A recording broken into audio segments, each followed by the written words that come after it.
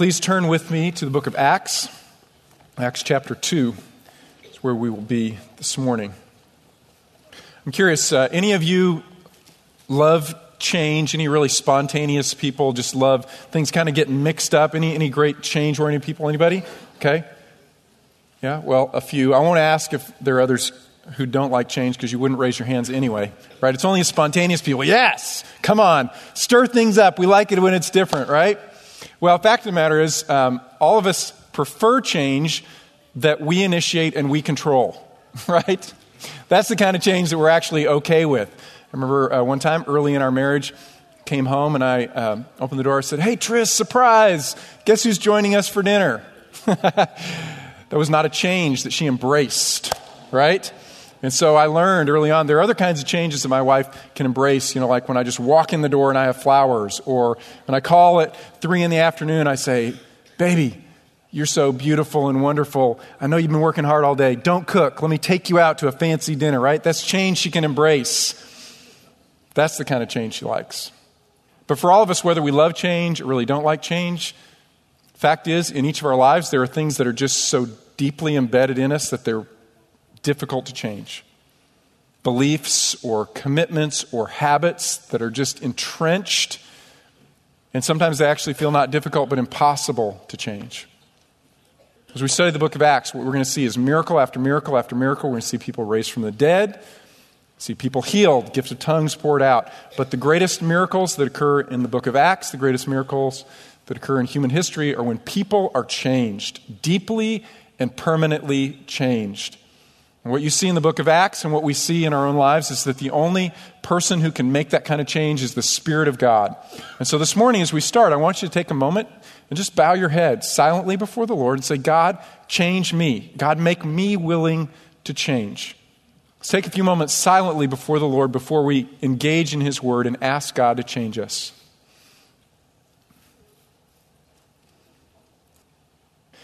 Father, the kind of change that we need, only you can make. So we pray that we would be men and women who welcome that work of your Spirit. We do not dig in our heels or become resistant to what you want to do. Instead, Father, even today, through the power of your Word, the power of your Spirit, pray that you change us. In Christ's name, amen. Okay, if you are not already there, turn to Acts chapter 2. We're going to begin reading in verse 36. This is the end of Peter's first sermon on the day of Pentecost, and he sums it up like this. He says, "Therefore, let all the house of Israel know for certain that God has made him both Lord and Christ, this Jesus whom you crucified." Now, when they heard this, they were pierced to the heart, and they said to Peter and the rest of all the apostles, "Brethren, what shall we do?" Now, if I can summarize, Peter says this: "You killed Jesus." And the audience says, "Uh-oh, that can't be good. I guess really bad things are going to happen to us. What are those bad things, Peter, and how can we avoid those bad things?" And at this point in time, we would expect Peter to say, "Believe." As Paul does later in Acts chapter 16, "Believe on the Lord Jesus Christ and you will be saved." But that's not what Peter says. Read with me verse 38. Peter said to them, "Repent, and each of you be baptized in the name of Jesus Christ for the forgiveness of sins, and you will receive the gift of the Holy Spirit. For the promise of the Spirit is for you and your children and for all who are far off, and as many as the Lord God shall call to himself." Peter doesn't say, "Believe." He says, "Repent and be baptized, and you will receive forgiveness of sins and the gift of the Spirit." So is Peter just messed up theologically? What happened to salvation by grace through faith? Faith alone in Christ alone. Why didn't Peter just say believe? And why did Peter say repent? So where we're going to begin today is on the word repentance. What does it mean? What was Peter talking about? What's the meaning of repentance? And what I'm going to do for you is I'm going to give you several common definitions in popular Christian literature today. Okay? And I'm going to give you some quotes from writers that most of you would know. I'm not going to put the name of the author up there because I'm not interested in distracting you or providing a critique for a particular author. That's not what I'm worried about. I would challenge you to begin to read current Christian literature with a more critical eye. Pay attention to what you see, because the quotes that you're going to see today are probably books that you've already read, and maybe you didn't pick up on some of these inconsistencies theologically. So, common definitions of what it means to repent. Stop sinning. This is probably the most common. So, what Peter is saying is, stop sinning. Saying to these Jews, you need to clean up your act. First quote from a very popular book on spiritual life. The author said, "What must we do to be saved?" Kind of quoting from Acts chapter 2. "Turn from sin and trust the Savior." Okay. And then he goes on to elaborate. What does he mean by that? Well, we must believe on Jesus and receive him and turn from our sin and obey him and humble ourselves like little children and love him more than we love our family, our possessions, or our own life. This is what it means to be converted to Christ. This alone is the way of everlasting life. Wow. That's quite a list. And you know what he says in the sentence right before that is, these are just a few of the things that we need to do to receive the free gift of eternal life. Wow. That's a lot. I better get busy. All right. Second quote for you. It's from a commentary on the book of Acts, again by a very popular author.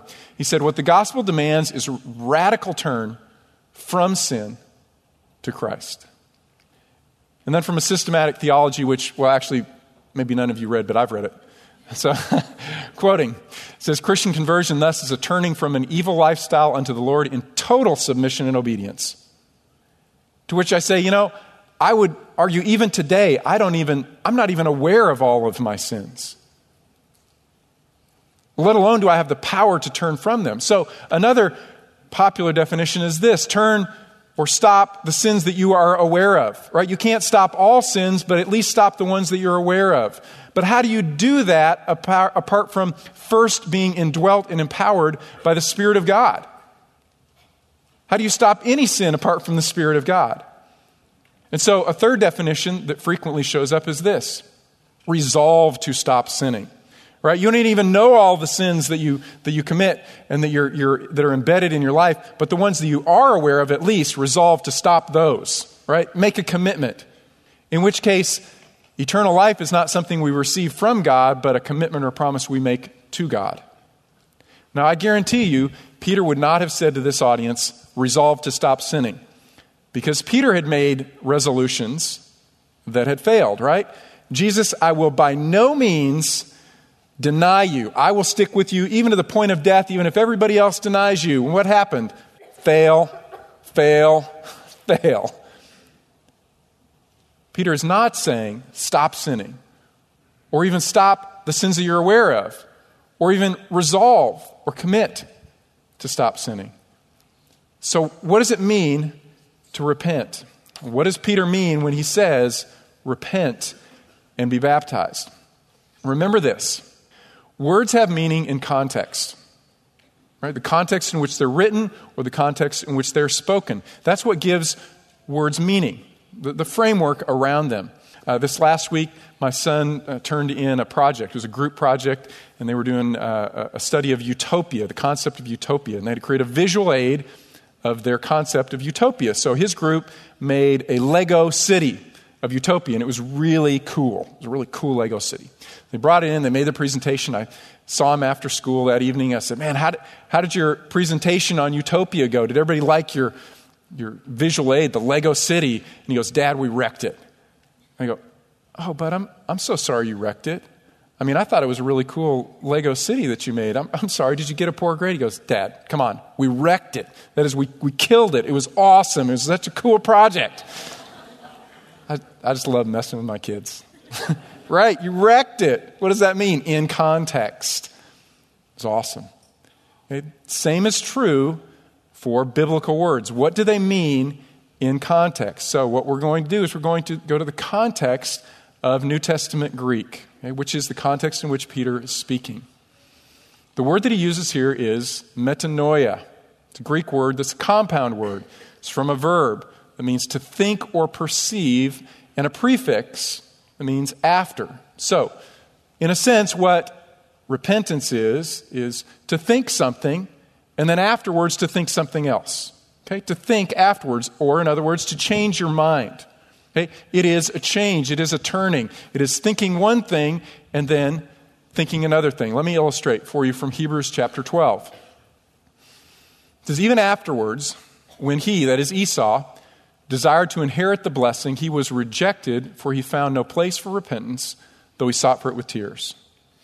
Okay? What's going on here? Well, Esau has gone into his father Isaac, and he wants a blessing from Isaac. But Isaac's just been deceived, and he's given the blessing away to Jacob. And so Esau comes in afterwards. He's a little late to the game, and he says, Father, give me a blessing. Well, I already gave it to Jacob. Well, give me one as well. And Isaac says, sorry, I only had one, and I gave it away.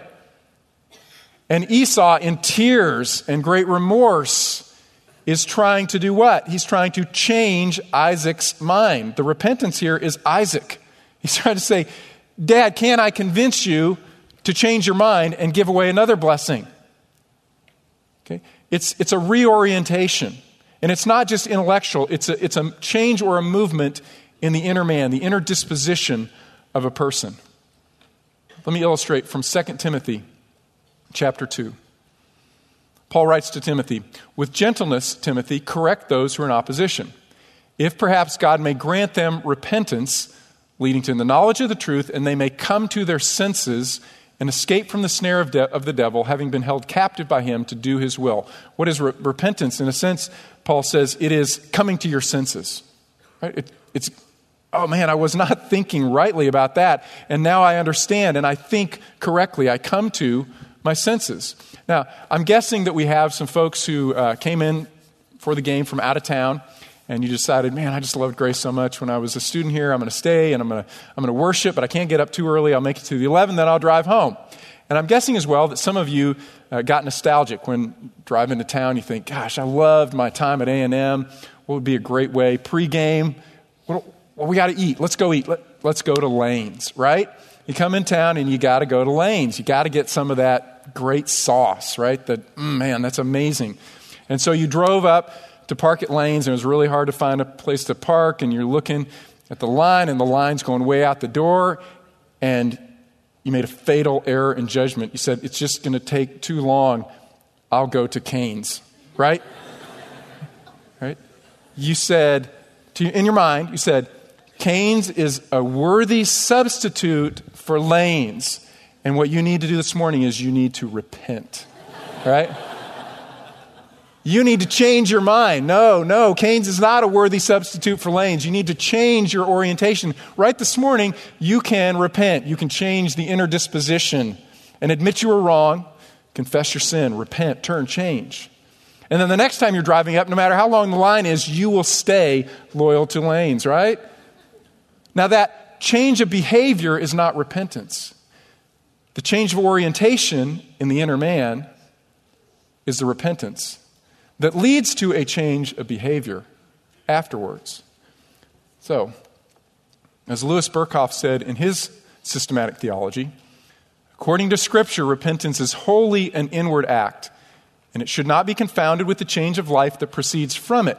Confession of sin and reparation of wrongs are fruits of repentance. But repentance itself is that change in the inner man. So, we have to ask ourselves, when we approach this topic, change your mind about what? Okay, repent from what? Remember, words have meaning in context. So, for example, as you're reading your Bible and you hit the word salvation, you always have to ask yourself the question, salvation from what? In fact, if you're in the Old Testament, most frequently it's not salvation from the penalty of sin, it is salvation from a physical threat. Salvation from what? You see the word repentance, you need to ask the same question. Repentance from what? Who is being called to repent, and what are they being called to repent from? So let me give you a few of the definitions of repentance in context. First, repent from disbelief or from rejection of Jesus. Turn to Acts chapter 5 and verse 30. Acts chapter 5, verse 30. Peter preaching again, he says this. The God of our fathers raised up Jesus, whom you had put to death by hanging him on a cross. He is the one whom God exalted to his right hand as a prince and as a savior to grant repentance to Israel and forgiveness of sins. What was the issue for this early audience, this first audience of Jews in Jerusalem, day of Pentecost and the few days after, what's the issue?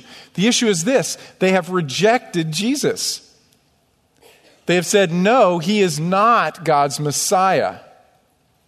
He's a criminal who deserves his punishment.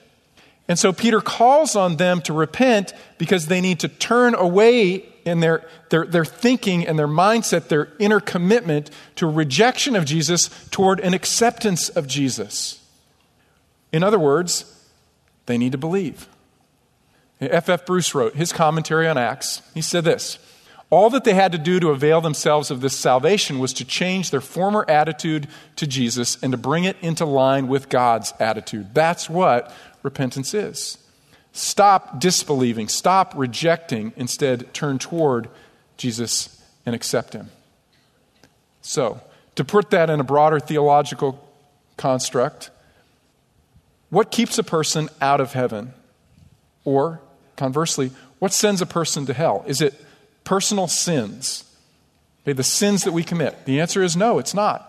There's just one sin that keeps a person out of heaven, and that's the sin of disbelief. John chapter 3, verse 18. He who believes in him, that is Jesus, is not judged. He who does not believe has been judged already. Why? Because he has not believed in the name of the only begotten Son of God.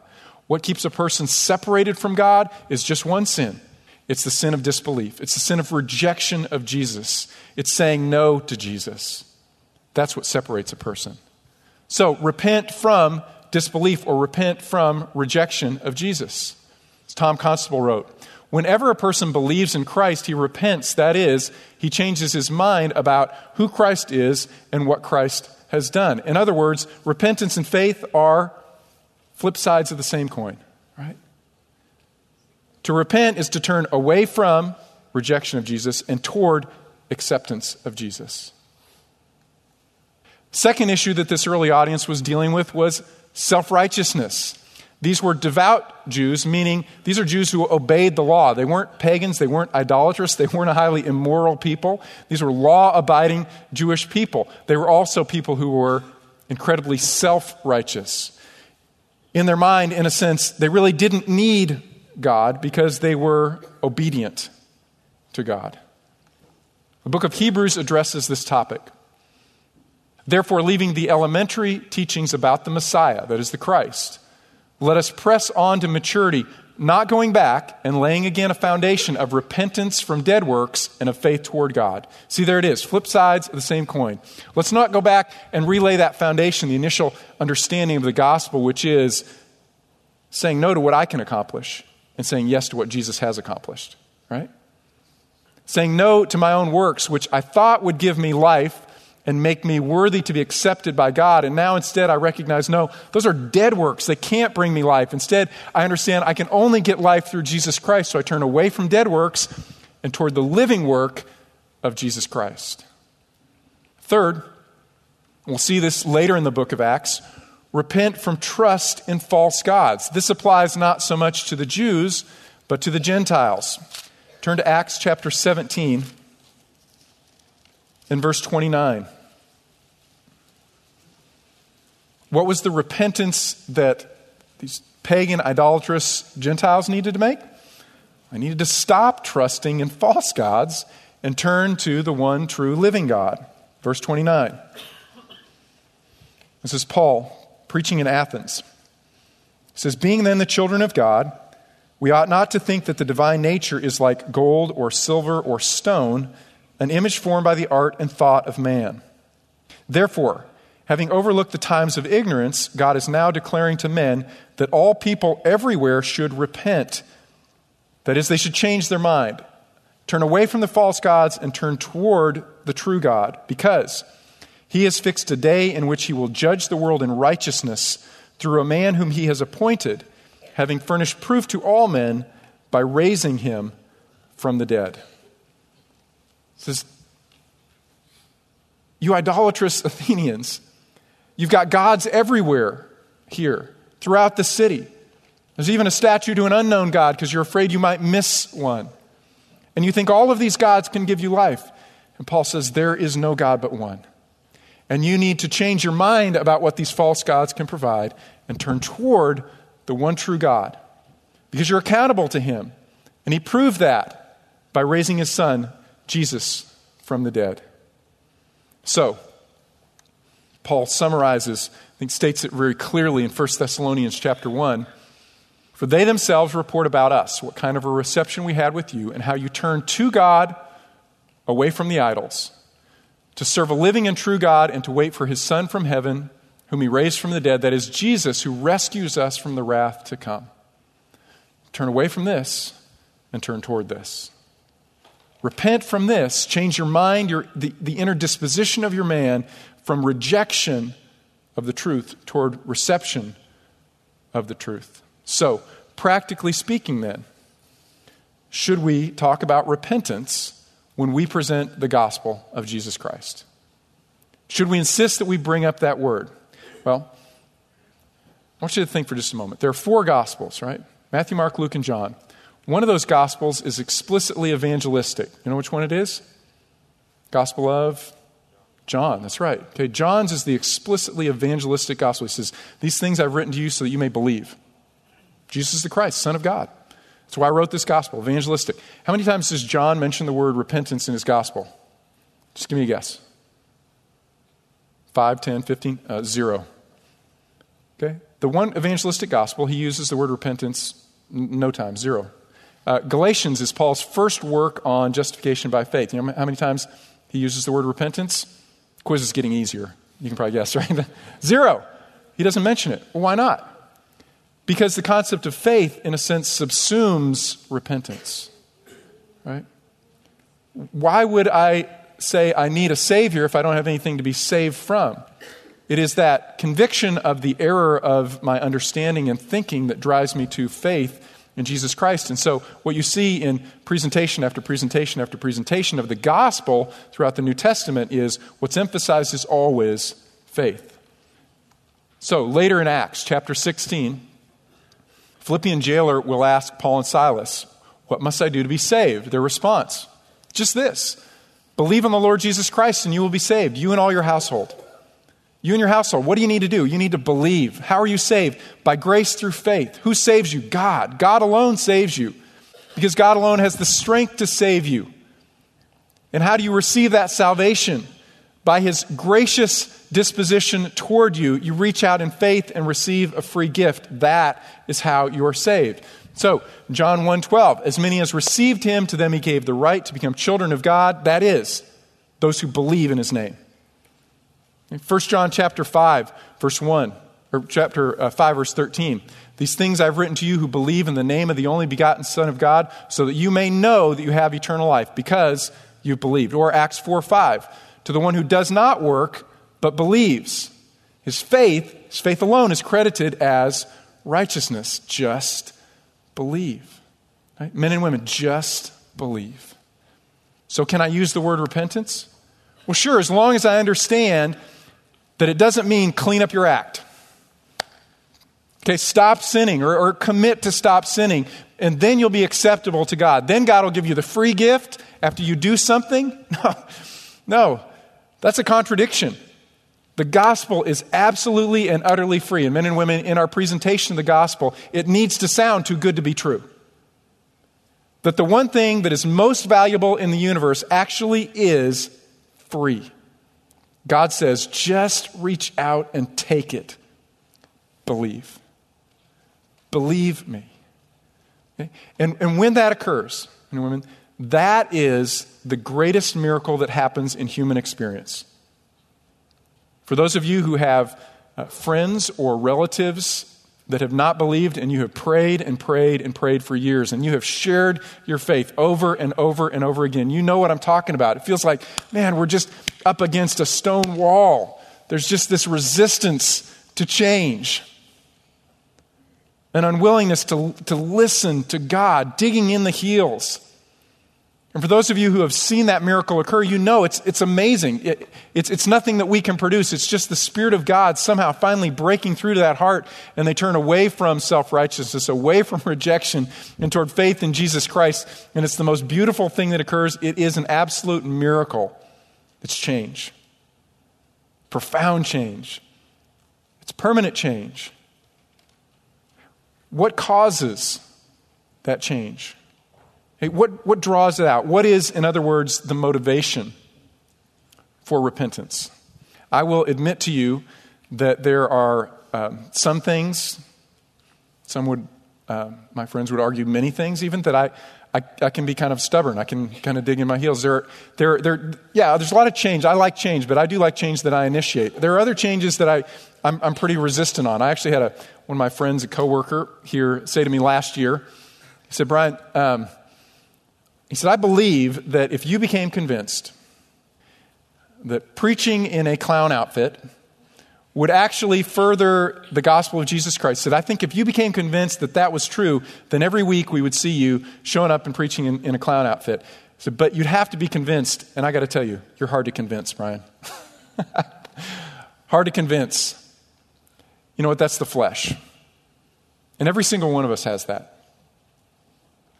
A resistance to change. So what is it that draws out that change? Two things that the Bible talks about. First is the kindness of God. Romans 2, verse 4, Paul wrote, do you not know that the kindness of God leads you to repentance?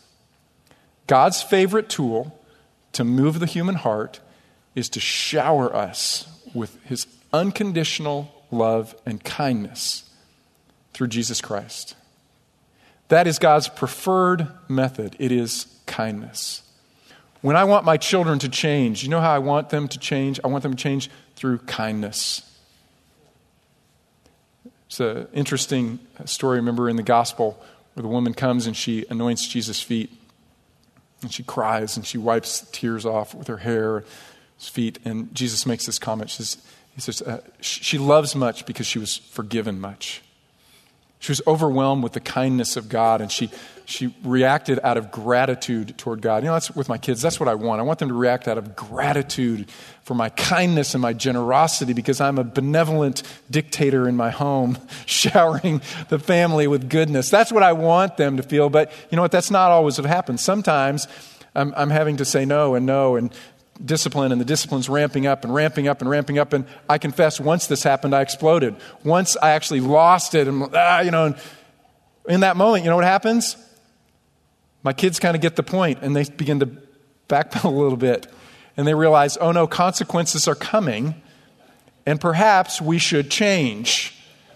What bad things are going to happen, and how can we avoid those bad things? Hey, that is the second motivation that we see in Scripture. It's called fear. It's called fear. God has created the universe.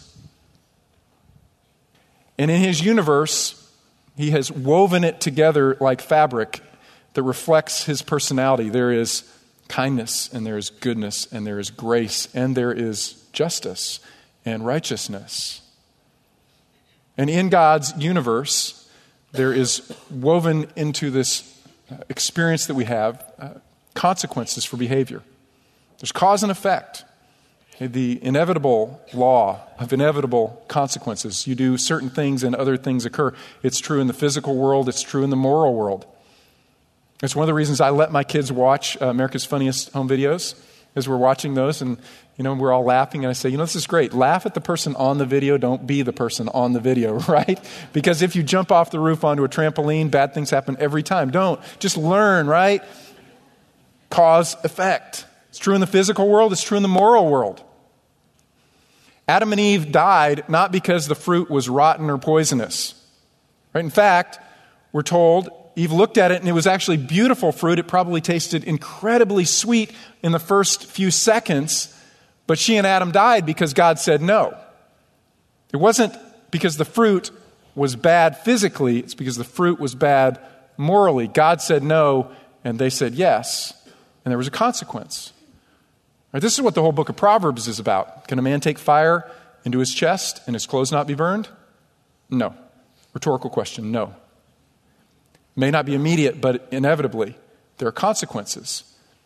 And so in Acts chapter 2, Peter is preaching to them, and they come under conviction of the consequences of their rejection of Jesus.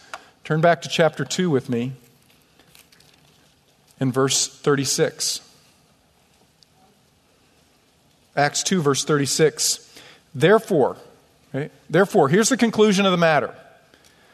Let all of the house of Israel know for certain that God has made him both Lord and Messiah, this Jesus, whom you crucified.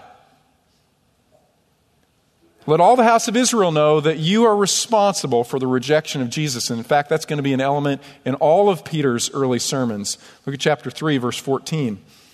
He says, but you disowned the holy and righteous one, and you asked for a murderer to be granted to you. But you put to death the Prince of Life, the one whom God raised from the dead, a fact to which we are all witnesses.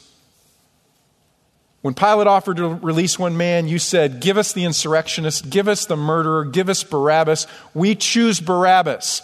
We reject Jesus. And his audience says, that can't be good. That can't be good. Remember, they are living under an Old Testament mindset. And the law says this: if you obey, you will be blessed. Your crops are going to come forth. Your animals will breed well. Your families will multiply. You'll be protected from all of your enemies. The rains will come on the right season. If you obey, you will be blessed. If you disobey, you will be cursed, by which he means you will experience the inevitable and natural consequences for your sins. Your animals won't breed. Your crops won't come up. The rains won't come up on the right time. In fact, your enemies are going to come and harass you and attack you. And if you continue in your rebellion against me, I'm going to take you off of the land. And in fact, that's what Israel had experienced. 722 BC, the northern 10 tribes were taken away. 586, Babylonians took the southern 2 tribes away. They were exiled. They were taken off of the land. And now they recognize we have committed the sin of all sins. God sent his appointed Messiah for us, and we killed him. That can't be good. In fact, Jesus had predicted the judgment would come upon that generation of the nation. He predicted that they would reject him by crucifixion. He predicted that they would hang him on a tree, symbolizing that they pronounced a curse on him, and as a result of them pronouncing a curse on him, God would pronounce a curse on them. And that armies would come in, and they would destroy Jerusalem, and they would knock down the temple, and they would overturn every stone. All of that happened in AD 70 when Titus came in with the Roman army and destroyed Jerusalem and the temple, and the people scattered. And so Peter preaches here, chapter 2, verse 40. It says, with many other words, he solemnly testified to death, burial, and resurrection of Messiah. And he kept on exhorting them, saying, be saved, be rescued out of this crooked and perverse generation. Be saved. Be afraid. Be afraid. Because there are consequences of sin. And instead of rejecting Messiah, you should believe in him. A couple of years ago, I had an international student was sitting in my office, and he was asking me about Jesus. Who Jesus was, what I believed about Jesus. Asking me about Christianity. And I was walking him through the gospel. And I was trying to tear down the barriers to his faith. He's from a Muslim background. And he didn't believe that Jesus was the Son of God. It was heresy for him, the way he was raised, to say Jesus is the Son of God. And I began arguing, no, Jesus is the Son of God. Jesus is God in human flesh. That is who Jesus is. And man, I was hammering it. I had some good arguments lined up, and I was about halfway through my arguments, really just getting to the good stuff, at which point in time he just said, stop. What do I need to do? What had happened to him during that conversation is before I really made my best points, God's Spirit had come in and had changed his mind about Jesus. Right? And in that moment in time, I could have said to him, repent, but honestly, he had already repented. Right? He had already changed his mind about who he thought Jesus was, and he had turned to believe. And I could have said believe. In fact, I did say believe, but actually he had already believed. Right? He had turned away from rejection of Jesus as the Son of God toward faith in Jesus as the Son of God. He believed, and he was saved. Okay, his whole life, it was a miracle. Okay, it was an absolute miracle. And as I thought about it and reflected on that event, I had to acknowledge it wasn't the strength of my arguments. It was the power of the Spirit of God moving him and moving in his life and moving him out of this entire background and mindset that he had, out of that and rejection of Jesus toward faith in Jesus. And it was a miracle. It was a miracle. He believed. So Peter says to these people, you are responsible. You're responsible.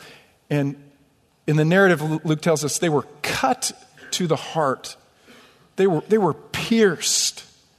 They came under deep conviction of sin, that they were responsible for the rejection of Jesus. What should we do? Peter says, change your orientation. Jesus is not a criminal who deserved to die. He's God's Messiah sent for you. Repent. And what is the natural expression of the fact that you have changed your entire orientation toward Jesus? You have publicly rejected him. Now, publicly identify with Jesus. That is the natural, normal, and for them culturally relevant expression of the fact that now they wanted to be a part of Jesus and who Jesus was in Jesus' kingdom. That's what baptism is about, men and women. That's what baptism is about. Baptism is a symbol. It's a symbol of an inner spiritual reality. It's a physical act wherein you go down into the water and you come up out of the water. In fact, the verb baptizo in Greek means to submerge. It was used to describe ships that would sink. It's a physical act. It's a physical symbol of a spiritual reality. Jews practiced this. They would go down into the Jordan River or down into a mikveh, into a bath. There were dozens of those baths around Jerusalem. They would go down into the water, and it would symbolize that they were being cleansed from their sin. Did the water actually cleanse them? No. In their system, it was the sacrificial system that cleansed them, but the water symbolized their willingness to be cleansed by God, and they would come up out of that cleansed. It was a symbol of a spiritual reality. Right? In our faith, we submerge people. Why? Because it's a symbol of dying with Christ to sin and death. That penalty is no longer on us. It was buried with Jesus Christ, and now we are raised up to new life. It's a symbol of the inner spiritual reality. I'm wearing another symbol right now. It's my wedding ring. And as you pass by me and you look down, you see that ring on my finger, you say to yourself, he's married, because in our culture that means married. He's married. It's a symbol, the fact that I belong to another. This is not marriage. This is a symbol of marriage. If I were to take it off, I would still be married, right? It's just a symbol of the reality. And I suppose that someone could buy a ring and put it on their own finger and not be married. In fact, I knew a gal who did this one time. I knew her and her boyfriend, and he said, yeah, she really wants to be married, but I told her I'm not going to marry her. She said, but I really want people to think we're married. He said, go buy yourself a ring. And so she did. Ouch.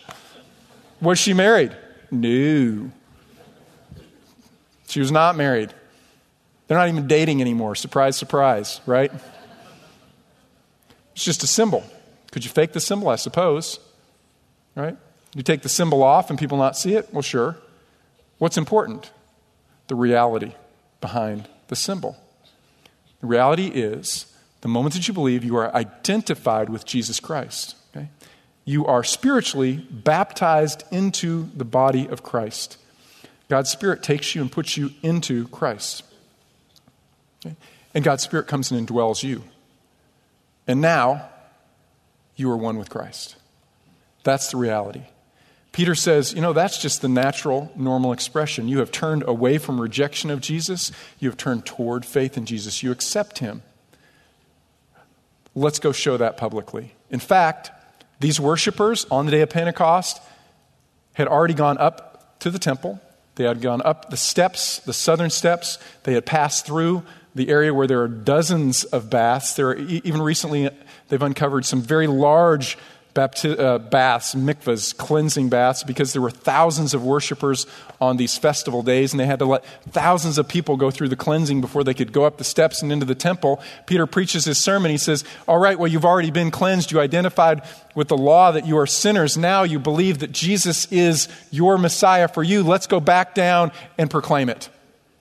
And that's what they did, literally, right then. Because in the early church, baptism was immediate. When a person believed, they were baptized. It wasn't a long, drawn-out process. It was believe and be baptized. Remember the Ethiopian eunuch? He's in his chariot cruising along. He's reading the book of Isaiah. Philip jumps up with him and explains Isaiah 53. That Messiah, that suffering servant who's crucified, dies in Isaiah that Isaiah's talking about, that's Jesus. It just happened. And the Ethiopian eunuch says, whoa, stop the chariot. Got any water around here? They find a stream and he's baptized just like that, and then Philip's gone. Because that's how baptism happened. It happened immediately. So, is baptism required for eternal life? Absolutely not. Absolutely not. Baptism is not required to receive forgiveness of sins, the gift of the Spirit, or eternal life. In fact, what we will study in chapter 10 is that Peter goes to Cornelius' house and he proclaims the gospel, and halfway through his message, before he gets to the good part and puts his best arguments down, God's Spirit falls upon this Roman household and they begin to speak in tongues, which is a symbol of the fact that their sins have been forgiven and they've received the gift of the Spirit. Peter doesn't lay hands on them first because they're Gentiles and he doesn't want to touch them, right? Peter doesn't pray for them. Peter doesn't baptize them. Why? To prove that the gift of eternal life is a free gift. To prove it to Jews who are resistant to take it to Gentiles that it is an absolutely free gift available to all. You don't have to be baptized. You don't have to keep the law. You don't have to clean up your act. You just believe in Jesus.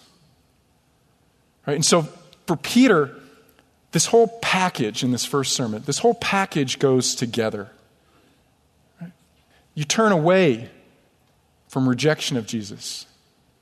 And instead, you turn toward Jesus and you believe and you receive the forgiveness of your sins. The debt is removed. The gift of the Spirit, and the way that you show that as you go and you publicly align yourself with Jesus Christ through baptism. It's just all part of that initial understanding. It all goes together. So years later, Peter would write in his first letter, chapter 3, he'd say, correspondingly, baptism now saves you. Correspondingly to what? Well, to Noah getting into the ark, passing through the water and not being destroyed by that water. Symbol of judgment. So Noah got into the boat and Noah and his family were saved. Why? Because they believed. That was a symbol of being in Christ and being saved from the destruction of sin. He says, corresponding to that, baptism now saves you. And then he pauses and he says, well, unless you misunderstand, I'm not talking about water, not the removal of dirt from the flesh, but an appeal to God for a clear conscience through Jesus Christ. So that's the reality. The water's just a symbol. The ark was just a symbol. The water was that symbol of judgment. Getting into the ark is a symbol of Jesus Christ passing safely through. This water, it's just a symbol of having your sins cleansed and removed and being identified with Jesus Christ. What saves you is you cry out and say, God, cleanse my conscience. God, forgive my sins. That's the truth. That's the reality. And men and women, we should never, ever, ever do anything that would confuse the gospel as an absolutely and utterly free gift of God. So, how do we apply this? Okay? In other words, just like the people in Peter's day, okay, now what? Peter, what should we do? First, believe in Jesus Christ. If you have never believed in Jesus Christ, today is a great moment for you. And God's Spirit is calling out to you and He's saying, just believe. You don't have to perform any outward rituals. You don't have to clean up your act first. You just have to come. It's a free gift. Let me encourage you, right where you're sitting, just cry out to God and say, God, save me, rescue me from my sin. I'm changing my mind about who Jesus is and recognizing He alone can save. For those of you who have already made that decision, I reminded you last week, I want to remind you again, every week I will present the gospel. Right? So every week, there's going to be a point in time where I present the gospel and I make an invitation for people to believe. When I do that, if you've already made that decision, don't check out. Okay, don't check out on me. When I start diving into the gospel, and you'll know it, man, here we go. We're going to the gospel again. When I do that, you start to pray. You pray for the people around you, because there always are folks who come on a Sunday morning who don't know Jesus yet. It just hasn't clicked. So pray for the people here around you.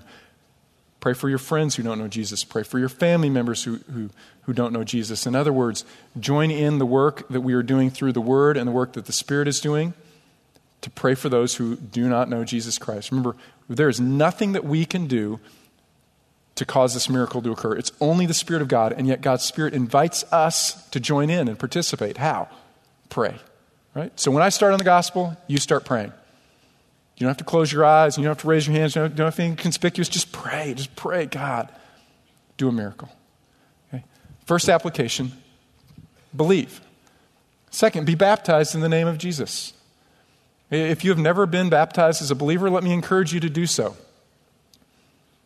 Peter commanded these people to do it because Jesus commanded people to do it, because he said it's important to publicly stand up and participate in the symbol that says, I belong to Jesus Christ. Right? If you were baptized as an infant, that's wonderful. That's a great experience for you and for your family, but it wasn't when you consciously had made a choice to believe in Jesus Christ. Right? And that's what the New Testament commands. Believe in Jesus Christ and be baptized. And so that's not to say anything negative about what your family experienced and what your family wanted to communicate in your baptism as a child or as an infant that you didn't understand at that point in time. But it is to say, baptism doesn't save you, right? Baptism doesn't save you. You're saved by God and His grace through faith.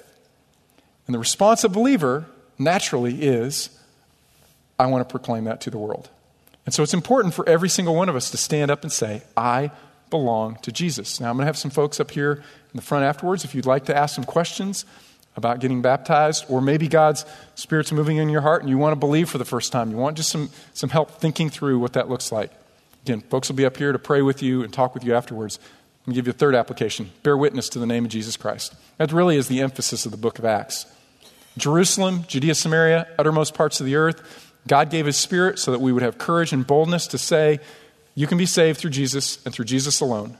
Faith alone and Christ alone. Proclaim it. And don't be bashful. Don't be afraid, because that is the one message that our world needs to hear. And so every week, man, as we're going through the book of Acts, we need to hammer on this point.